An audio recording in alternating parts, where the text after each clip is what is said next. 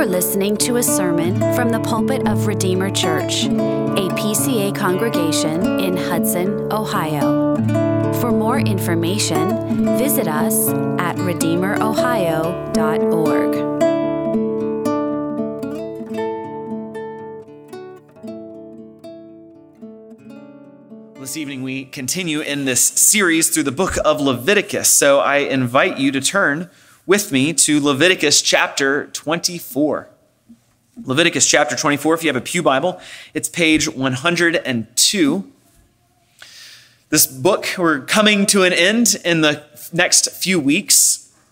This book has been all about God is showing his people how they can approach him, a holy God, a sinful people, how they can come into the presence of a holy God. It's through the appointed sacrifice that God has given on their behalf.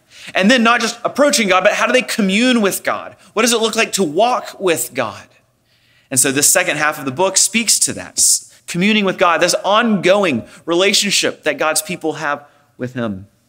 Last time we looked at chapter 23 at the annual calendar, the celebrations that Israel participated in every year. And now we're coming to the lamps and the bread this week. We'll hear now God's word. We'll read from Leviticus chapter 24, verses 1 through 9. The Lord spoke to Moses, saying, "Command the people of Israel to bring you pure oil from beaten olives for the lamp, that a light may be kept burning regularly. Outside the veil of the testimony in the tent of meeting, Aaron shall arrange it from evening to morning before the Lord regularly. It shall be a statute forever throughout your generations. He shall arrange the lamps on the lampstand of pure gold before the Lord regularly. You shall take fine flour and bake 12 loaves from it. 2/10 of an ephah shall be in each loaf, and you shall set them in 2 piles, 6 in a pile, on the table of pure gold before the Lord. And you shall put pure frankincense on each pile, that it may go with the bread as a memorial portion, as a food offering to the Lord. Every Sabbath day, Aaron shall arrange it before the Lord regularly. It is from the people of Israel as a covenant forever. And it shall be for Aaron and his sons, and they shall eat it in a holy place, since it is for him a most holy portion out of the Lord's food offerings, a perpetual due." The grass withers and the flower fades, but the word of our God will stand forever.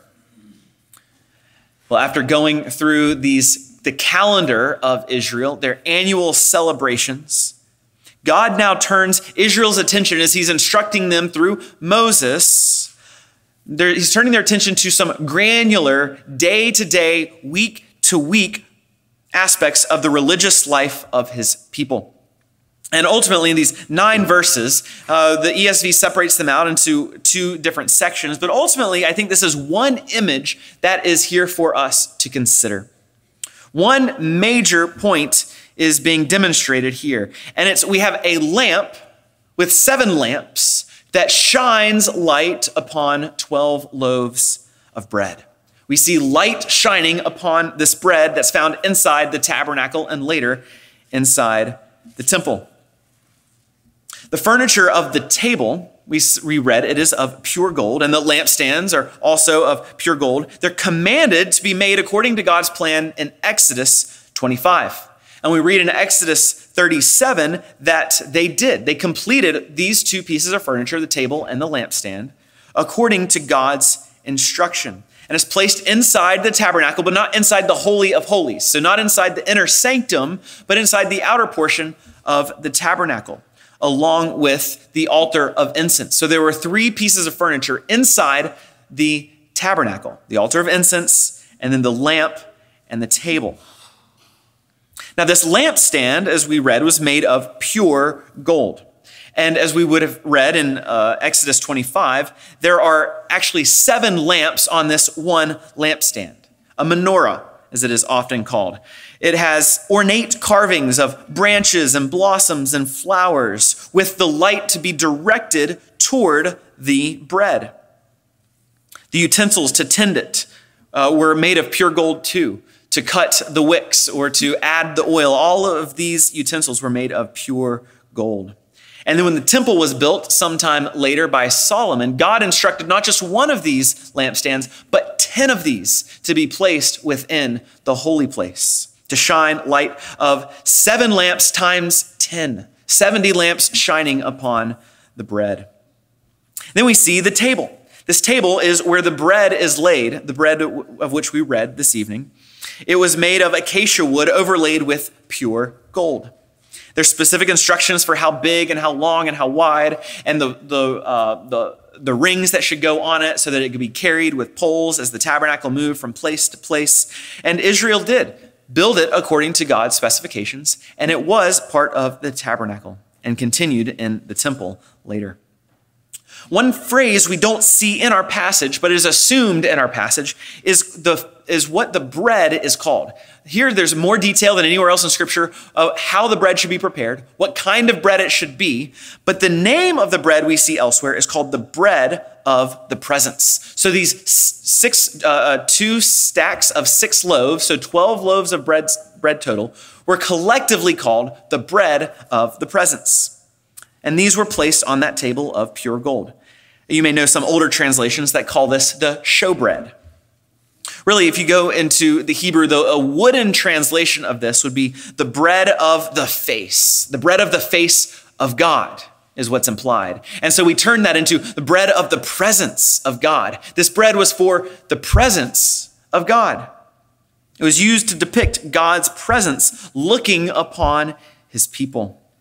And so while the instructions were given in Exodus for how to build these things, this is the first time the significance of them is noted for the people of Israel. Remember, they're still at the base of Mount Sinai. They're still hearing God's law. And God has told them how to build the tabernacle. And now he's telling them what it's for. Why are we doing all of this crazy stuff with these lamps with 7 different smaller lamps on it, with this table of gold? What's the purpose? God's showing them why this is so significant. And again, this big picture is this. These 12 loaves of bread represent the 12 tribes of Israel. The bread represents the people of God. And the light represents God's favor. God's favor shining upon the people of God perpetually, continually. An image for God's people to take to heart and to remember. So what we'll do this evening is we're going to just simply look at 3 lessons of the lamps and the bread for us today. So we'll look at these 3 lessons. First is daily habits.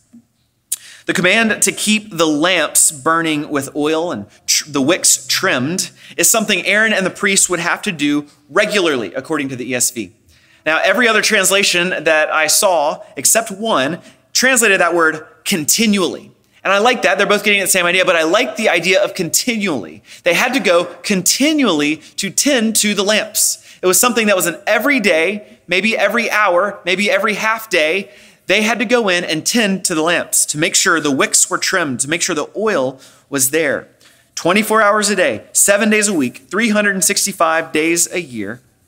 The priests were required to make sure the light was still shining inside the tabernacle and later the temple. The lights were to always remain lit. So there was constant attention. No matter what the priests were doing, whether they were offering sacrifices or whether it was a feast or a festival, no matter what was going on, they had to make sure the lights stayed lit.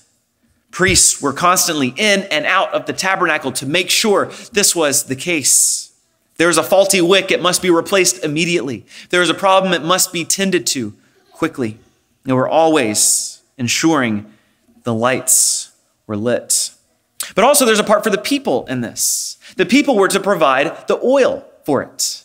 The people would probably not daily, but probably on an annual pilgrimage to Jerusalem, they would bring their portion of the oil. And so what's going on in the tabernacle, they couldn't see it themselves, but they knew this was the people's oil that was being burned. The people had a part to play in this daily mundane task of keeping the lamp lit. I think one thing this shows us is that the Christian life is more about the small things than it is the big things. Daily habits we are building and practicing are critical for the Christian life. What are your rhythms that build up or encourage others? What are your little rhythms of every day? What are those things that you do continually or regularly? The small things, like when you come home, what do you say to your spouse at the end of a day? How do you greet your children? What do you read to them? What do you teach them? How do you make sure you're meditating on a strong diet of God's word continually?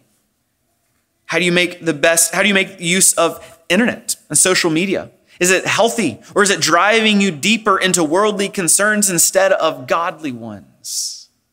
Think of brushing our teeth. It's best to brush your teeth every day, a couple times a day, several minutes, a couple times a day to keep your teeth healthy.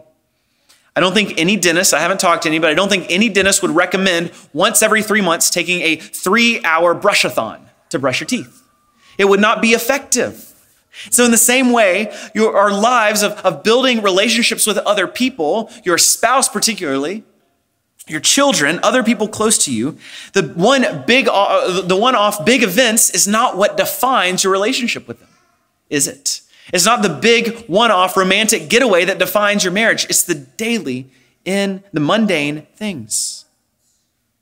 It's not about getting some extraordinary gift for your kids because you've been gone a lot recently, or reading that one good Christian book in a weekend and never looking to read again. It's the daily things, the daily habits, the small things, those continual things that we make our habits of our lives, the pulse of our lives. What are those things? Are they constructive? Are they building up? Are they drawing us deeper into Christ? Or are they drawing us away from him? I think this aspect, the continually tending to the wick, reminds us we must continually tend to those small things in our lives. We must continually establish good habits and do the small things right. And then the large things will follow. The big things are good, but they're to be built upon a strong foundation of good, godly habits. And the priests of Israel were reminded of the daily aspect of their faith by these requirements, that the light be burning continually. And so we are called likewise to be faithful to God in the small things continually as well. So daily habits is one lesson we can learn from this. The second is God's favor, the lesson of God's favor. Because ultimately, essentially, the picture of the lamps and the bread is a beautiful illustration of God's favor for his people. The light signifies the face of God, the countenance of God that's mentioned in that famous benediction of number 6. Remember, the Lord bless you and keep you. The Lord make his face to shine upon you. That's the same word, the bread of the face. May he make his face to shine upon you, be gracious to you. The Lord lift his countenance. Again, the same word, lift his face. The bread of the face, lift his countenance upon you and give you peace. Because inside the tabernacle and later the temple, there was this little microcosm that's reminding all of Israel what is ultimately true. It's the face of God is shining upon his people. The face of God demonstrated by the lamps is shining upon the bread that's sitting there. The light is directed upon it. It's not just generically glowing. It's directed upon the bread. God's face shines upon his people. The bread sits there in perfect rest before the light, basking in the light of God's grace and favor, enjoying the solace, the quietness, the contentment of his presence. And I love this, that it was shining at all times, no matter what was going on outside of the tabernacle or outside later of the temple. Whether there's storms or wind, whether there's fighting a battle going on outside, whether the people are grumbling and complaining, whether there's debate among God's people, whether God is sending a plague for their disobedience, this truth remains that God's face is shining upon his people. No matter what's happening outside the tent, this ultimate reality is showing true. God is with his people. God is shining his face upon them. He does not remove the light of his glorious grace at any point in time, based on any situation or circumstance. God is faithful. I can just imagine at nighttime, the priests fluttering in and out of the tabernacle, and those nearby seeing as the curtain kind of is pulled back for them to come in and out, they see the rays of light coming out of that tabernacle and being reminded, even in the depth of the darkest night, the light is still shining. The light of God's presence is still shining upon us, his people, even in the darkest night. Nothing has changed inside the tabernacle. This truth, this imagery is pointing us to is the same for God's people today. It's the same for us today, for those who look to this Christ, Jesus, in faith. This is true of you. God looks upon you with favor. No matter what's going on outside, no matter what the situation looks like, God's face is smiling upon you. As the term bread of the presence indicates, God's presence shining upon the bread, I think it's appropriate to call us the people of the presence. We are the people of God's presence shining upon us. God is with us, with his people. Whether there are great trials going on, whether you feel distant from God, whether you're in sin, whether you have no strength any longer to lift a finger, whether you feel deserted by all your friends and all your family, the light of God's favor is still shining upon you. I must tell you, reflecting on this little image all week long has been wonderfully fruitful for me. These little disappointments might pop up and things that might send me spiraling into despair or selfishness or whatever it is. I can remember this little picture. Remember that in Israel, no matter what was going on, the light was shining for God's people. This is the same truth that applies to us. You know what? So what if there's a little disappointment? What if somebody lets me down? God's face is still shining. God does not change. We can hold on to this and rest in this. In every trial, God's favor will not leave you. The New Testament picks up on this imagery and in many different places. But as we read earlier in Ephesians, one place it goes with this imagery is we are children of light, therefore walk as children of light. And so we are children of light. We do have the favor of God upon us. And so now we get the opportunity to live as children of light. We're no longer children of darkness. We're no longer living in the darkness. But we now can honor the Lord and walk consistently with what is light, what is true, what is good. Because we are children of light, we can live accordingly and ourselves be reflective of that light that God is shining upon us. God's favor. What an amazing lesson. What an amazing truth for us to hold on to. God's favor and the lamps and the bread. And then finally, our third lesson is Sabbath rest. Scholars will debate why this appears here in chapter 24. Why this seems kind of a random place to put in something about bread and lamps. After we've talked about the festivals, and then chapter 25, we're going to talk about the Sabbath years, the year of Jubilee. But I think the most compelling reason why this is put here, as scholars are debating this and biblical scholars are talking about it, the most compelling reason to me is this. All three of these chapters, 23, 24, and 25, are all returning to this theme of sacred time and the Sabbath principle of 1 and 7. All of these chapters, this is a refrain coming over and over and over. In chapter 24, it began talking about the weekly Sabbath. Of all the feasts in the year, the weekly Sabbath was named first. It was important, the weekly heartbeat of God's people, the day of rest and worship. And then the end of the festivals in chapter 23 ended with the seventh month. In some ways, the Sabbath month, the high month of the year, where they had these feasts to celebrate with the greatest joy of the year, the seventh month. And then we have in chapter 25, we have the year of Jubilee, every 7 years of God's favor, which we'll look at next time. And so clearly the Sabbath principle is at play in chapter 25. And so we come to chapter 24 and we see even in this idea of the lamps and the bread, we see the Sabbath principle at play in a couple of ways. We see that there's 7 lamps on this one lampstand. So we see again that idea of 7, the Sabbath is there. This place in the temple, in the tabernacle, is a place of rest, as the 7 lamps indicate for us. But then there's a renewing of the bread every Sabbath. Every Sabbath, the bread is replaced. It's renewed. A new, fresh set is brought in, showing the Sabbath principle, reinforcing it again.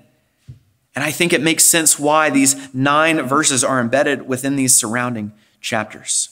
And the point is this: this arrangement of the lamps and the bread symbolizes the ideal Sabbath. It symbolizes the earthly Sabbath that we get to participate in now. As we see every Sabbath, there's renewal, right? There's renewal for God's people. And that's what the Sabbath is all about. It's about renewing us spiritually. It's about even renewing the covenant, reminding what God has done for us, renewing with the covenant meal we partake every Sabbath. We're being renewed every Sabbath as we celebrate and as we worship. But this weekly Sabbath rest now, it ought to be like that rest that the bread enjoys in the light of the shining lamps. This resting and renewal that we get to enjoy every week is designed to help us feel the reality of the lamps shining, feel the reality of God's shining his face upon us by ceasing from all other work, except, of course, those necessary things, those works of mercy, in order to rest our souls in God. But this weekly Sabbath that we observe, this Sabbath on earth, beginning with the 7th day of creation, was never an end in and of itself. The Sabbath that we get to enjoy now is not an end in and of itself, but the Sabbath always pointed to something greater. The existence of the Sabbath at the beginning, in the week of creation, in the garden itself, was showing Adam and Eve that they were headed for a Sabbath rest. God created heaven and earth and all human beings to experience the rest, the Sabbath rest of God. After the fall, that eternal Sabbath can now only be ours when Christ intervenes for us. Adam lost his ability to enter the Sabbath rest, but we have the one who has achieved it for us. This lamp and bread show us what we were made for: God's presence in his heavenly temple forever and ever. And it's a window for us to have a glimpse of this reality that we belong to God, and it will look like intimate communion forever and ever in his presence. These Sabbaths that we observe now is just the slightest foretaste of what that kind of rest will be. As we will see God when he comes, and we will be changed, we will be made like him, John says. For we will see him as he is. We will fully understand the grace that we have received even now. So we can take heart that we get to experience this ideal Sabbath pictured for us. We get to look forward to this. We get to grow in hope and peace as we look forward to the eternal Sabbath rest in heaven with our Creator. I'm always astounded by what these seemingly insignificant, sometimes seemingly indecipherable parts of Scripture show us about God and his grace. Is it not amazing?